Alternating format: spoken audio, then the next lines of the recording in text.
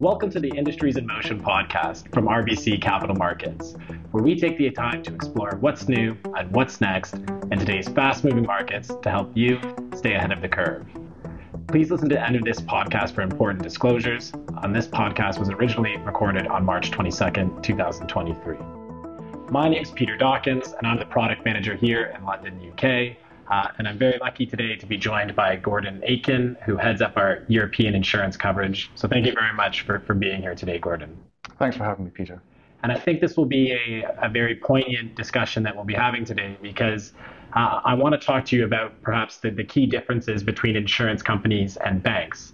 And given what's gone on over the last few weeks with the collapse of SVB, the acquisition of Credit Suisse, and the ongoing market turmoil, I think it'd be really helpful if we could just step back and maybe discuss what your observations have been with respect to the insurance market while all of this has been happening. Yeah, sure. I mean, it's been quite an eventful couple of weeks and one that really nobody saw coming. So the collapse of Silicon Valley Bank, absolutely, investors were nervous and banks' shares took quite serious downturns, but insurance was very much grouped into that. And really, in that reaction in the first couple of weeks, the insurance companies didn't actually fare really any better than the banks. And I think what we're going to talk about today is that the event that caused the events at Silicon Valley Bank and then subsequently at Credit Suisse simply could not happen at an insurance company. And I think to pick up on that, those events that caused that, as I understand it, it's a run on the bank. And so maybe you can just give a high-level overview of what a run on the bank is and what that might mean for an insurance company. Sure, yeah, run on the bank. And I think we have this sort of image of a sort of tail of customers, around the block waiting to withdraw their deposits. It's not really like that these days. Of course, it's all digital, but that's a situation where customers have deposited money and they want that money back. If you think about an insurance company, the event that causes a customer to claim is not one that they choose. It's, you crash your car, your house floods. On the life side, unfortunately, you die. But these are not events, of course, that customers can pick the time of. With a bank, it's quite different. If a customer chooses to withdraw his money, he can do it at any one point in time. Okay, so as you've explained it, all of these issues are really being caused by the customer showing up at the bank, taking the money out. And so that's a liquidity issue. Why can't that happen at an insurance company? Yeah, it's a good question. The issue that banks, or the big risk that they face is liquidity. As you say, the actual issue for insurance companies is solvency. And you can kind of simplify those two by saying liquidity is paying the first customer. Solvency, which is insurance companies' issue, is paying the last customer. In fact, insurance companies are absolutely awash with liquidity. And I think evidence of that is post the mini budget last year when there was this LDI crisis and insurance companies had no problems posting large amounts of collateral, which required a lot of liquidity. I think that's a really excellent way of putting it. Banks have liquidity issues, insurance companies have solvency issues. But maybe we could dive a bit more into that. What makes you so confident that insurance companies don't have liquidity issues? Sure. It all sort of comes down to matching of every institution. You want the assets to be matched with the liabilities. And with a bank, they think they know the duration of their liabilities. But in fact, if customers withdraw money quicker than the bank expects them to, which is what we've seen in this case, the duration of the liabilities comes down very, very quickly. And the assets that they have are simply too long for the liabilities. An insurance company, that just won't happen. The liabilities of an insurance company are known week to week. So insurance companies know with huge amount of accuracy what their liabilities will be. And that doesn't change. And that's quite different to a bank. So we've discussed liquidity issues. We've discussed solvency issues. I think it's probably important that we also discuss credit risk and credit issues because that's clearly played a part in what's happened here. So maybe you can walk us through, credit risk for an insurance company. You're absolutely right. Insurance companies invest in corporate bonds, and credit risk is something that's always on top of investors' minds. I think insurance companies really learned a very valuable lesson back in 08, 09. At that time, they were overweight banks. And of course, back in 08, 09, we maybe expected some corporate bond defaults, but that didn't happen. But I think insurance companies still learned a lesson, and since then they've reduced their positions in the banking sector in terms of corporate debt, and now pretty much across the board they're underweight banks. So, I think we saw with the additional Tier 1 capital being written off, we did see credit events. How come the insurance companies, which, as you said, hold all of these bonds, didn't experience any credit events themselves with respect to that additional Tier 1 capital? Yeah, I think one thing that's often overlooked by investors is the quality of the debt that insurance companies hold. Yes, they do hold debt, but it's all investment grade debt. And if you go back into events which have been stressful, if it's 08, 09, or even go back to 01, but things like the pandemic or Brexit, investment grade bonds just don't default, and that's what insurance companies hold.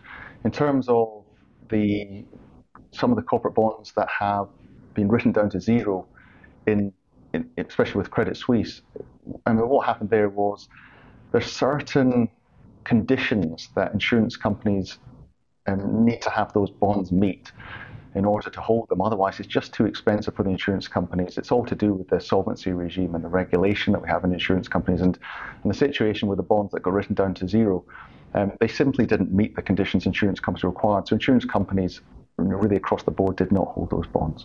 Okay, so they didn't hold these additional Tier 1 bonds because of the regulatory regime. What was it about those bonds or the regulations that, resulted in the insurance companies not wanting to hold that additional Tier 1 capital? It's all about cash flows, and the bonds that we're talking about here, the cash flows weren't guaranteed. They could convert to equity, and that was the problem. So insurance companies, to get this sort of solvency benefit, they needed to have guaranteed cash flows, and that simply wasn't the case. It's also worth saying that in the situation we had with Credit Suisse, Credit Suisse, the credit rating of that company was getting downgraded over the years, and that's another, back to what we were talking about a minute ago, where we say insurance companies only invest in the very best credits.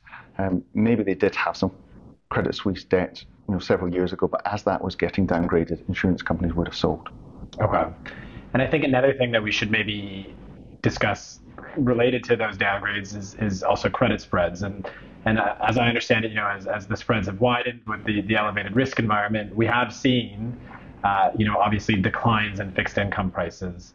Do you worry about, all of these bonds that these insurance companies are holding with all of these, unrealized losses, or how should we think about all of the assets that they're holding and that have seen their prices decline? Yeah, sure. So, there is a mark to market on, of course, if you're talking about credit spreads widening, which we have seen over the last couple of weeks, you're going to talk about the value of those bonds falling. And, that is going to impact insurance companies with as a mark to markets on the valuation. But we're talking about a dent here, and insurance companies, because interest rates have risen last year, solvency levels are all-time highs. Another very important point to make is it's only a temporary dent because insurance companies hold these bonds to maturity.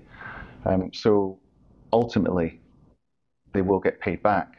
And it's also worth saying that when credit spreads widen out, as we've seen, stock markets tend to get nervous. But if you were to step inside an insurance company, you find the management of insurance companies, they positively love days like that because it enables them to go out and pick up yield. Okay. So that does tie back to that liquidity issue that we discussed at the beginning. And if you're not ever forced to sell bonds, you don't ever have to actually realize the losses on those bonds. So that really is one of the things that you were saying, which is a key difference. I think, Gordon, just given, the volatility going on, given the uncertainty going on right now, it might be quite helpful if you could just take a step back and say, if you were an investor and you were in this environment, what would you be thinking about? Maybe what would you be doing? And what kind of advice would you perhaps give to our listeners? Sure. And the conversations we've been having over the last couple of weeks, there's a subsector, the UK annuity writers, and they've seen their share prices particularly hard hit. And what we've been telling people is that these are companies where their liabilities are very well known. They know them week to week, exactly what they've got to pay out. And the only thing that can go wrong with those liabilities is people live too long. And very unfortunately, that's going the other way at the moment. So that's the liabilities. On the asset side, what the insurance companies do, they buy a portfolio of assets which provides a yield which exactly matches the cash flows that they have to pay out on the liability side. So the only thing that can go wrong there is if one of these assets defaults. And as we were saying earlier, they're insurance companies only invest in the very best investment grade, and these assets don't default. I think that's been a really helpful, I guess, dissection of the differences between banks and insurance companies and the risks that they face. Is there anything we haven't covered? Anything that you might want to add? I'd say comparing banks and insurance companies, of course, is difficult. But if I'm going to look back in time, the insurance sector has not ever, in recent memory, faced any difficulties. And one thing that has improved an awful lot in the sector is regulation and solvency. It's got tougher, which is great news for investors. We had a new solvency regime introduced in 2016. It's called Solvency II. It applies all the way across European insurance. And since that came in, no insurance company has got into any difficulty. Well, thank you very much for your time today, Gordon, and I really appreciate your insights. I think it's really valuable information, especially with what's going on in the markets right now. So I just want to say thank you very much. Thank you. And thank you very much to our listeners and our viewers. We really appreciate you taking the time out of your day to listen to the Industries in Motion podcast. So thank you again for your time and having a wonderful day. This content is based on information available at the time it was recorded and is for informational purposes only. It is not an offer to buy or sell or a solicitation, and no recommendations are implied. It is outside the scope of this communication to consider whether it is suitable for you and your financial objectives.